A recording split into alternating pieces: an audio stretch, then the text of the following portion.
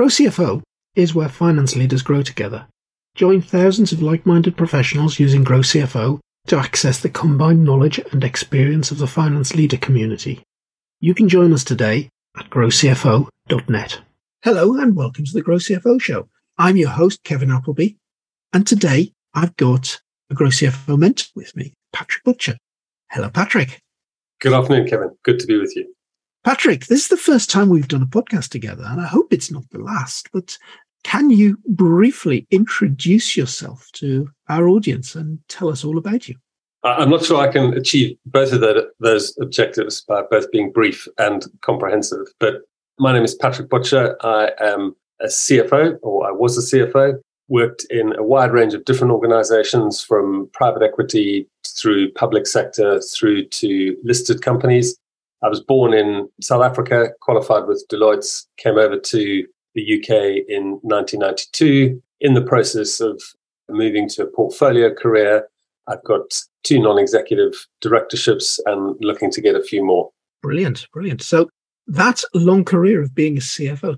So Patrick, tell me where all of this started. Where did your career originate? Well, in truth, it originated a really long time ago because my grandfather was an accountant, and he was an accountant in South Africa. He was one of the first people to be accredited as an auditor, and he finished up as senior partner at an auditing firm in Durban, which is a city in South Africa. My father then became an accountant, and as I was leaving school, I had a conversation with my father about what I was going to do. I indicated I wanted to be a lawyer. He indicated 2 things. One, that he didn't want me to be a lawyer, and he was confident I didn't want to be a lawyer. And the second was that he wasn't going to pay for me to go to university. And so I needed to get a job. So you got accountancy in your genes, yet you decide you want to be a lawyer. Why? Well, I've never been the most compliant individual. And in fact, I grew up in South Africa, as I said earlier. I was at boarding school and was occasionally in and out of trouble. And on one occasion, when we still had corporal punishment, back then I was being caned by the housemaster. He stopped partway through administering the beating. And he said, "Butcher, I've discovered what your problem is. Your problem is that you genuinely believe that the rules were written for other people and do not apply to you," which I obviously denied. He continued the beating, but there was some truth in that I wanted to do something different. Now, many people wouldn't think going to be a lawyer was a particularly rebellious act. In truth, I hadn't really thought it through. I didn't really know what I wanted to do. Been watching LA Law. It seemed like fun. One of my friends was going to do it. I was just as easily persuaded that I should be an accountant instead of a lawyer. And so went straight from school and joined Deloitte in Johannesburg, did my articles and did a university degree part-time through the organization called UNISA, which is the South African equivalent of the Open University, qualified with Deloitte. And then as I was finishing up Deloitte, met my wife at Deloitte, and we then got married and came over to the UK in 1992, which is then really when my career began. I regard the time at Deloitte as part of training and studying. And then I arrived in the UK with Deloitte and started off with Deloitte for about 18 months or so before moving into the NHS. The NHS? Gosh. What were you doing in the NHS? Well, while I was at Deloitte, I'd come over in 1992. I'd done a little bit of advisory work for financial institutions in South Africa. So I'd come to work in the city, the financial institution center of the world, with Deloitte doing consulting and advisory work. 1992, some of the older listeners may remember, was a bit of a recession. There was very little work going, but there was some government spending, and the government was doing what it does best, which is reorganize public services. The NHS was in the middle of implementing a series of reforms. So there was lots of advisory work. So I went in to advise the NHS while I was at Deloitte. And then after a while, they offered me a lot more money than Deloitte were paying, which I know that will sound odd to your listeners, but that was the case. And so I left Deloitte and joined the NHS, initially in a regional office type role. And then quite soon after that, I moved into King's College Hospital, which will be known to some of your UK listeners, which is a large teaching hospital in southeast London. And that was my first CFO role. Brilliant. So CFO in the NHS. So that kind of puts you towards large institutions, UK public sector. Is that the way the career continued after that, Patrick? Yeah, it did. That King's role was a formative role. It was the first time I've been involved in an organisation where we had budgets and financial challenges. Very different in the NHS from some of the other organisations I've worked in, but ultimately you have a resource, you're looking to allocate it, you're getting people to try and use that money efficiently. So yeah, the kind of productivity challenges that you would have in any normal organisation, we had those as well in the NHS. Clearly, you're not driven by profit, you're driven by maximising health outcomes, but the tools that you deploy are quite similar. And spent 5 years there, learned a lot about working on a board. We had a non-executive board. My very first chair was Stanley Calms, who founded Dixons, and he had a hard time understanding why I couldn't provide him with revenue and gross profit figures every morning, because he was used to that coming from retail. So learn a lot from him and from other members on the board.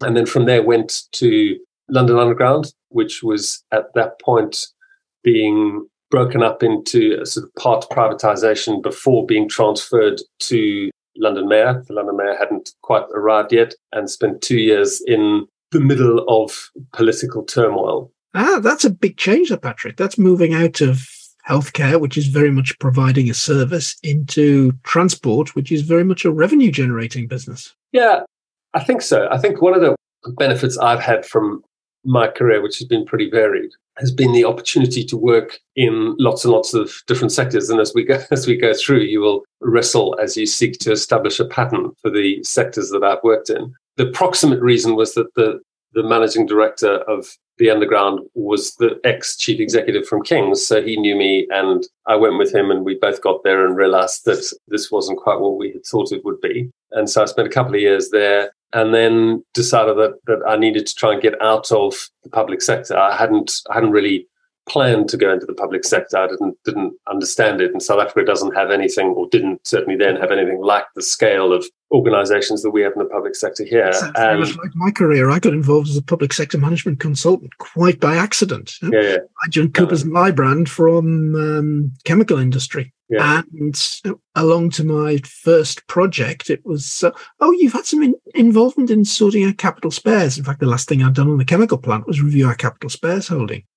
Oh, says this director, we're doing a project on capital spares for the British Army. Kevin, would you like to come along and join the project? Till about Easter. Now, the mistake I made at this point was, Alan, which Easter? Yeah. 3 years later, I was a defence consultant. No. Could well have happened to me at Deloitte, but I decided consulting wasn't for me. So I'd sort of found myself in the public sector by mistake. I've done 2 really interesting roles from which I had learned a huge amount about big organizations, budgets, boards, regulation, government, politics. I did write a rather unhelpful letter to a senior member of the Department for Transport, which was then subsequently leaked to The Guardian. And it was in 2001, just after I'd resigned. And not leaked by me, I hasten to add. In the old days when you had broadsheets, you were above the fold or below the fold.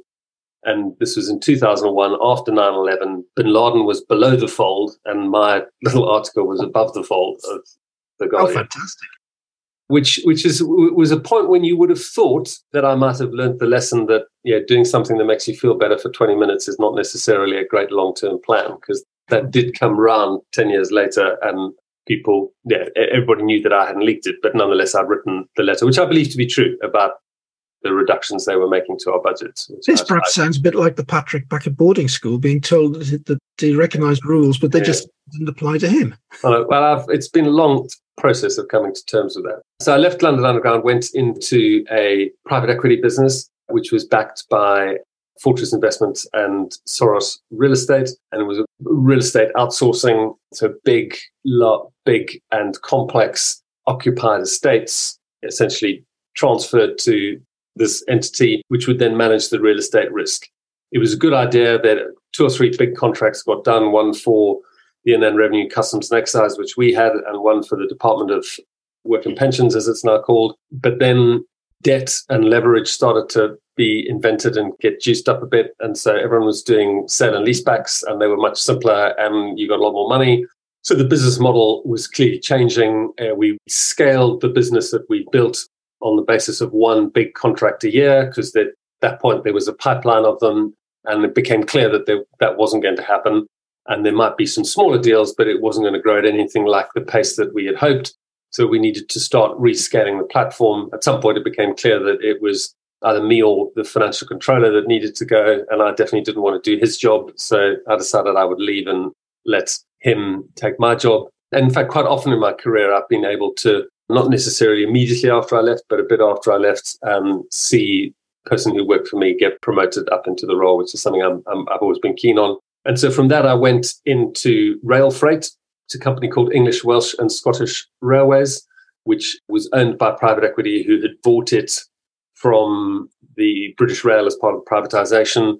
It was the dominant heavy haul rail freight provider, so mostly coal, steel, aggregates. And the plan there was go in. I arrived at the same time as a new chief executive, develop a plan for exit, because they'd held it for 6 to 7 years and there was no plan. Because it turns out rail freight in the UK, there are some opportunities to grow, but the UK is a really small country. And while it's hard to get a truck down the M1, you try and get a container train from Southampton into London in the rush hour. I can assure you the railways are just as congested. So rail freight really works in North America and Europe, where you've got long distances and is easy to outcompete the truck with rail freight. So we needed a growth story. And so we set up a business in France. We needed to restructure the commercial arrangements we had with our customers, which we did. And we needed to drive productivity, which we did, including, unfortunately, we had to go through a strike to get there, because the union would not recognize the market realities we were operating in. And so we did all of that. And then as part of a plan, we realized there was no point in selling it to another private equity company, because why would they be any different than our existing shareholders? And so the most logical exit was some form of a trade sale. At that point, Deutsche Bahn, which is a German railway, was in expansive mode. And I remember having a wonderful conversation with the chief executive, a gentleman called Hartmut Maydaun, where he said, we have taken over Denmark, we've gone into Holland, no one cares about Belgium, we've done a deal with the Swiss, and now we are going east. And I said, stop right there. Last time you tried that, Hartmut, it all ended very badly, and the Americans came, and he roared with laughter, and he said, that is why we need you to come from the west. And they had a very, almost like Dad's Army map, with little arrows going in different directions. And so it was clear that they were the right buyer for us. They couldn't go into France because SNCF and Deutsche Bahn have a long history. They bought us. We'd set up a business in France, and that was what they really wanted. They weren't that interested in the UK because, as I said, from a rail freight perspective, not hugely economically viable in the very long term. It's viable, but not on a growth basis. They did nicely out of the deal. Our shareholders did nicely. It's one of those strange things where people can work really hard for years and years, and then events can either really help or really hinder. Most of the shareholders in EWS were North American. On the Thursday we closed the deal, the pound dollar was at 2.11, which is the highest it's ever been. And so our US shareholders were delighted. And so it was a really good exit. I then was really clear I didn't want to be a small cog in the gigantic Deutsche Bahn wheel. And so I just worked to support transition and integration for 5 or 6 months, and then took probably a year out. I hadn't planned to take a year out. I planned just to take a bit of time, and then realized I wasn't looking for a job, and so probably wasn't really that excited. And I think if in hindsight, I don't regret the time off, but I do think I could have been more purposeful and deliberate. So one of the things I do advise people who say, should I take a sabbatical, is yes, either deliberately do nothing, and that's absolutely fine. Just say, I'm going to sit on a beach for 3 months and read books, and then I'll look for another job. That's okay. I'm absolutely fine with that. Or say, I really want to learn Arabic or go sailing or travel something or whatever it is, but be conscious in your choice. And I sort of drifted around. We had young kids. We had at that point we had a second house. So there was just enough activity to keep me busy without me really having to make a choice. And then, of course, this was 2008.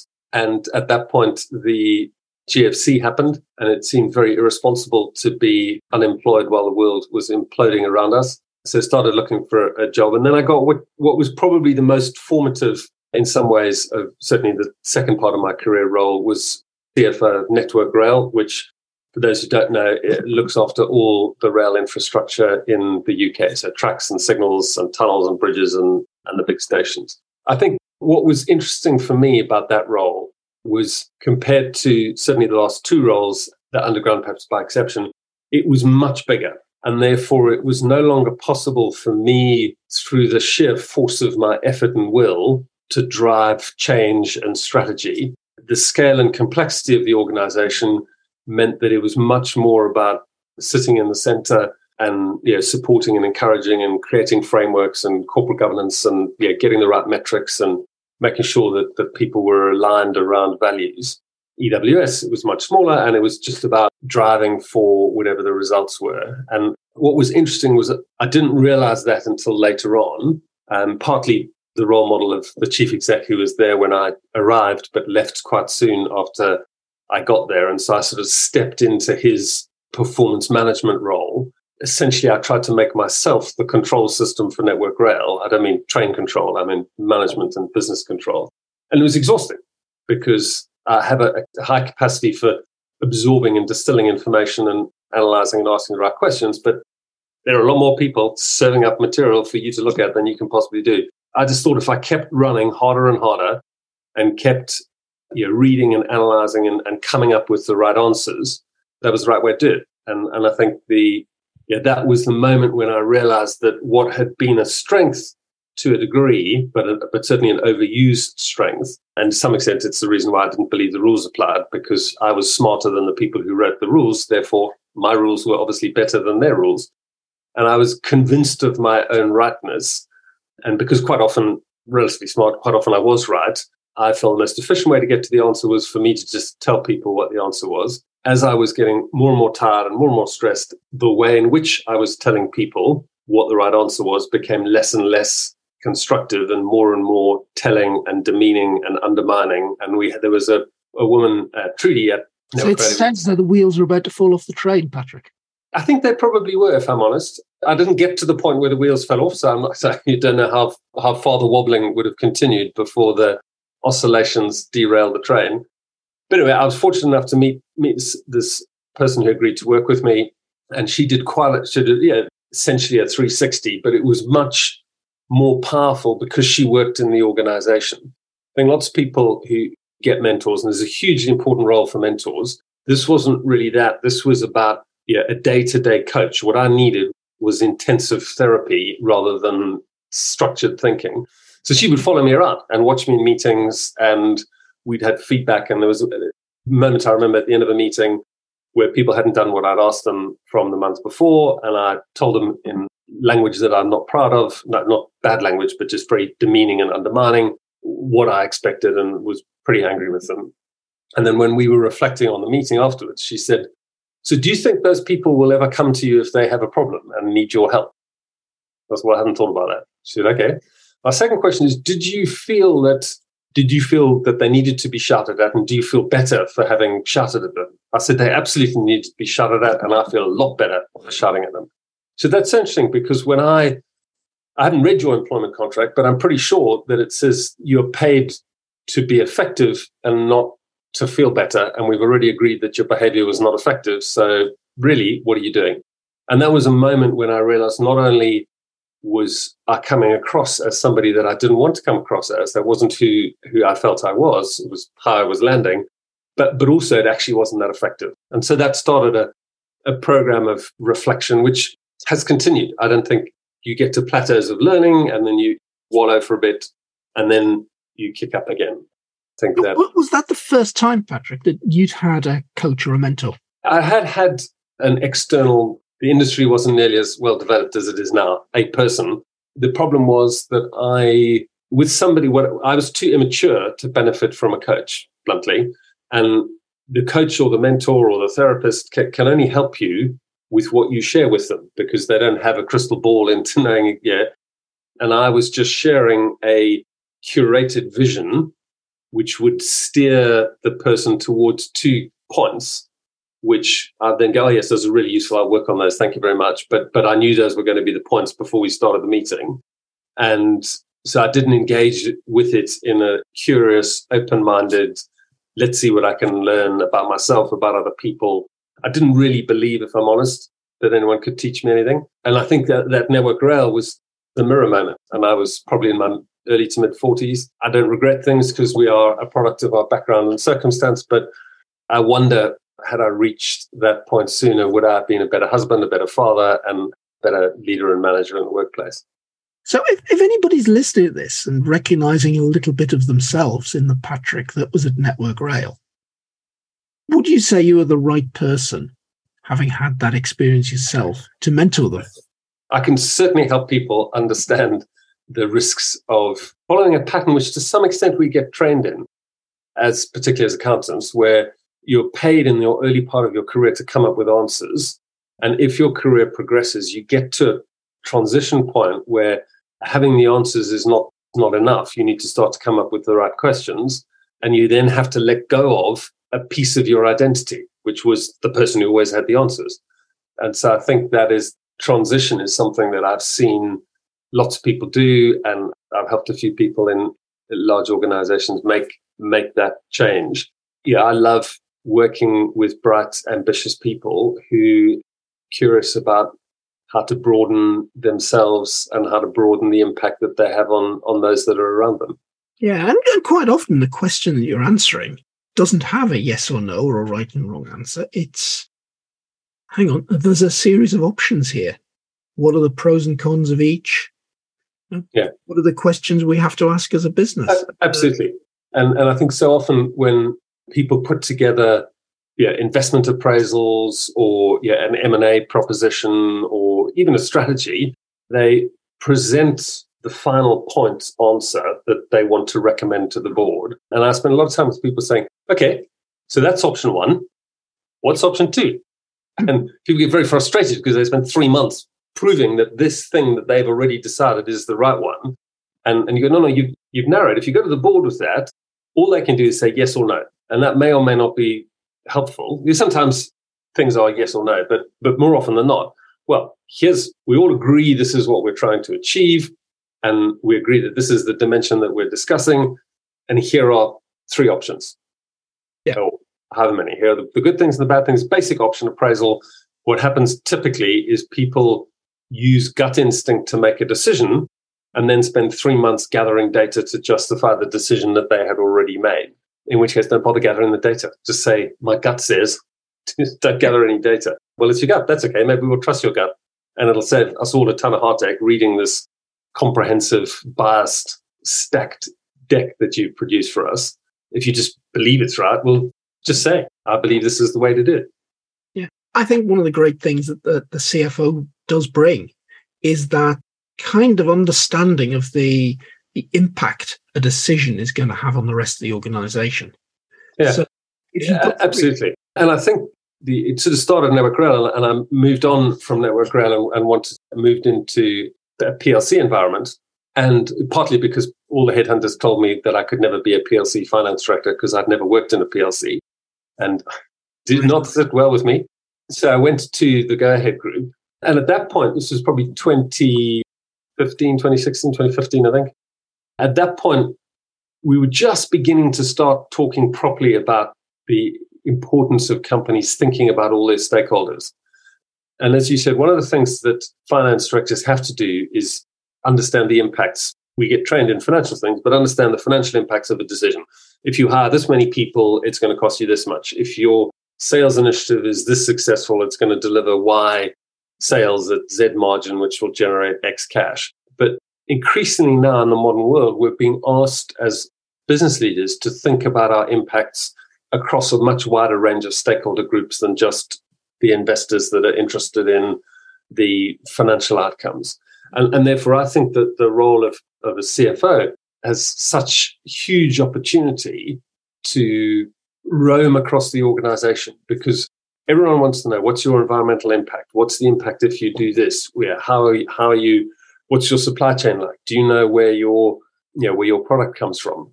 And I think CFOs have the opportunity to get involved in that much wider stakeholder analysis. And I remain convinced that unless businesses become far more sensitive to their overall impact, not just their financial impact, life as business leaders is going to get harder and harder. Many of my colleagues in listed and other businesses complain about the increasing burden of regulation.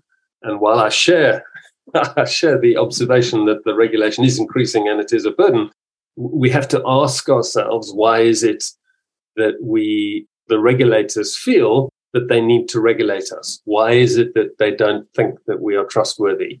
And I think there are enough examples in the corporate space, organizations and individuals that have not behaved in a manner that is worthy of trust to explain why we've got there. I think that's, and I've recorded a number of podcasts with my friend Graham Arrowsmith, where we talked about companies in the more environmental space, companies that are more attractive, particularly to millennials, where the environmental impact of the organization is almost as important as the product that's made. My son is 22 and looking for his first job, and he's much more interested in what the business does and what kind of arena they're in than he is about exactly how much it pays or where it is. Absolutely right.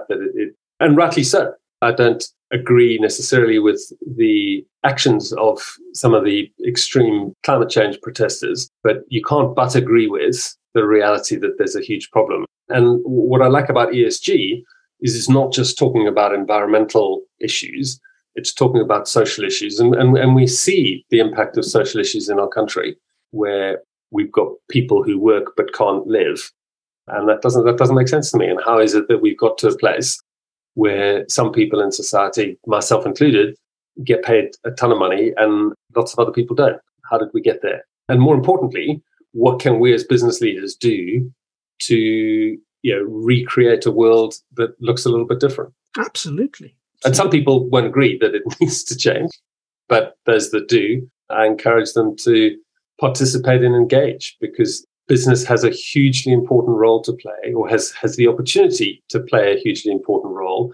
But unless we step into it, society won't let us play that role. I think inevitably business will change. And I personally believe one of the ways that the environmental crisis will be solved is not by protesters protesting against it, but it's by entrepreneurs doing innovative things to reduce carbon. I think there's no doubt that we need some people to do some innovative things. I think I come from a country with a troubled history, and violent protest was an integral part of what turned into peaceful change. And therefore, I guess I have a longer-term perspective on the need for protest at the edges to drive change in the center. That the environment within which an entrepreneur, either a environmentally motivated or a financially motivated entrepreneur, can innovate, this space needs to be created for that innovation to be successful. And if you look in America, where we've had amazing tech innovation, that only works because of the way that America is set up and the way that its laws work and the way that governments have encouraged and supported those tech companies to innovate. They, of course, then become the biggest critics of the system that helped them, but that's because they don't want anyone else coming up the ladder after them. But that is, again, normal human behavior. Of course it is. But going back, Patrick, you've had quite a journey there as a CFO. Yeah. You've had a big realization in Network Rail. You've gone to the Go Ahead Group, hopefully doing different things, behaving differently. But you've now got to a point in your career that you're doing a completely different set of things. And I think that sort of final chapter of the journey is I went from Go Ahead to the Capita Group, which is a very large business services and technology outsourcing group, and has been through a lot of difficult times, and I think is going in a better direction now, although the share price still refuses to rise. But I only spent a couple of years there, difficulties with COVID, and I had a different views as to the way we should execute the strategy. I broadly agreed with the outcomes, but I had a different view on timing and scope of execution. And so left Capita, took another year off. I think I was more deliberate in the year I took off, which was 2021. I actually did some proper therapy rather than coaching, which, a bit of talking about my childhood, which was all enormously valuable, really. I had become a relatively open and self-aware person, so I don't think I learned new things, but the individual that I was working with helped me to reframe my perspective on a lot of the sort of events that I was aware of and helped me to think about them in a different way and moderate my reactions, particularly to stressful situations. And then, spent the second half of 21, really enjoying myself. I did a lot of cycling. I learned how to cook. I'd never really cooked before. My wife is in full-time work, so I was playing a much more of a support role. And then as we came into 22, I then reached the view that I didn't want another permanent full-time CFO role. That chapter was very much closed, and that I wanted to go into some kind of portfolio phase of my career. And so wanted to get a couple of non-execs, one ideally in a listed space, one private equity advisory type thing. And I thought, while I'm waiting for something to happen, maybe I should do an interim role. And so I'm currently in a full-time executive role at Headlam PLC, which is a carpet distributor, but have one and a half non-exec roles. The half will be a full one. And they're recruiting full-time replacement for me at Headlam. And so I'll probably be there for a few more months, and then launched myself properly into a portfolio existence. And the other leg in that role was I've had a lot of experiences. I've worked with lots of people that have supported and encouraged and advised and helped me. And so part of what I want to do is carry on doing what I'd always done in my role as, not so much always, but certainly for the last 10 years or so, in my role as CFO. And particularly at a place like Capita, which is enormous. So there were lots and lots of people, many of whom still help a little bit, who were at different points in their careers. Where I made space to spend time with them and help and encourage them. And so I guess I'd like to do a bit more of that. And we call that mentoring. And so that's why I'm really interested in finding people who are curious about how they can be more effective and how they can have a broader impact than simply drilling the results and nailing the job that they're in at the moment. That needs to be done, but it's, in my experience, not enough.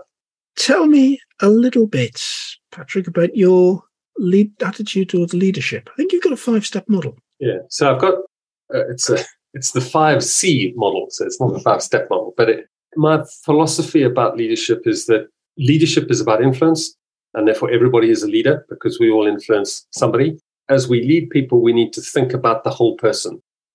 People talk about work-life balance. I'm not a kind of big believer in that. I think you've got one life and it has many dimensions, and it is about balance, but it's about balancing those dimensions. And I think, as I said earlier, it's about making deliberate choices about where and how we focus at different points in our life. As I've thought that through and spoken and talked to people, I've come up with the 5 C's model, which is, what is it that the leader needs to support their people with?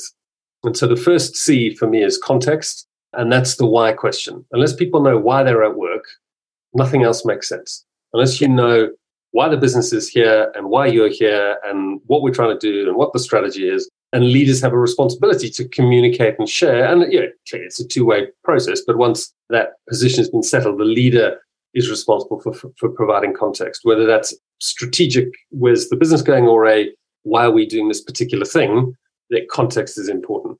The second C, which was interesting to me because I didn't think about it the first time I did it, it used to be a 4C model. The second C is commitment. And I always just assumed that if you explain to people why something was important, they would obviously commit. But there is a hugely important step of securing commitment. Sometimes agreements break out spontaneously and everybody, and if you say, shall we go to the pub? Generally, that gets a spontaneous agreement. But most often people want to express a different view. They want to be heard.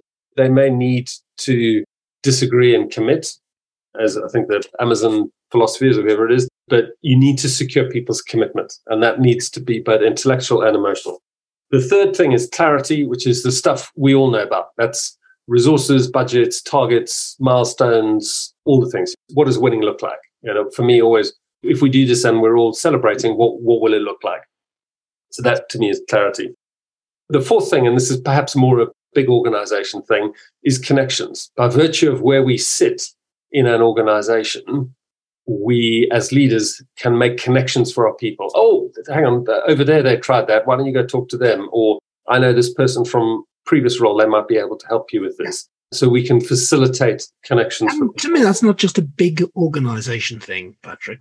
That applies just as much in a small organization, particularly if you're that finance leader who's very much on their own. One of the things we've found in Grow CFO is that those are crying out for support from their peers, support from other people, support from people that have done it before. Yeah, no, I think that's true. I think so leaders also have a responsibility to make their own connections. And then the fifth C is compassion, which is a word not often heard from the lips of a finance director. But in my worldview, people spend a huge amount of time at work. I did this model a long time ago, and life wasn't nearly as tough as it is today. So it only feels like it's more true. Life is tough. That people have money worries. They might have teenage kids. They might have elderly relatives. But the world is a hard place, and unless we can find space in the workplace for compassion, then I think we've got a real problem, because it's hard for our people to be sustainably productive if their finances are in a mess, or if their health is suffering because of habits that they either addicted to or have chosen to follow. And so I think as leaders, there is a legitimate space for compassion. Compassion is feeding with. So we're not lecturing people and telling them that they should eat better or smoke less or drink less or whatever it might be, or telling them how to be a good parent or whatever. But we're just drawing alongside our people and saying, how can we help you across your whole life? To me, some of that's recognizing that somebody that's working for you might not be firing all cylinders, might not have quite produced what you want. And it's saying, well, what's wrong? And discovering that, there's a family problem going on in the background. And the compassion bit is saying, well, go and sort it. I'll see you when it's done. And I think the 70s, 80s philosophy of leave your problems at the door and come to work is like, yeah, maybe, but I don't think it ever worked. I don't think it works now. I'm sure there are some people that use work as an escape to walk away from the problem. It's not the way it should be. But Patrick, a long career, some fantastic experience. Just to sum up, what is it that you think somebody coming to you as a mentee would get that makes you a little bit unique?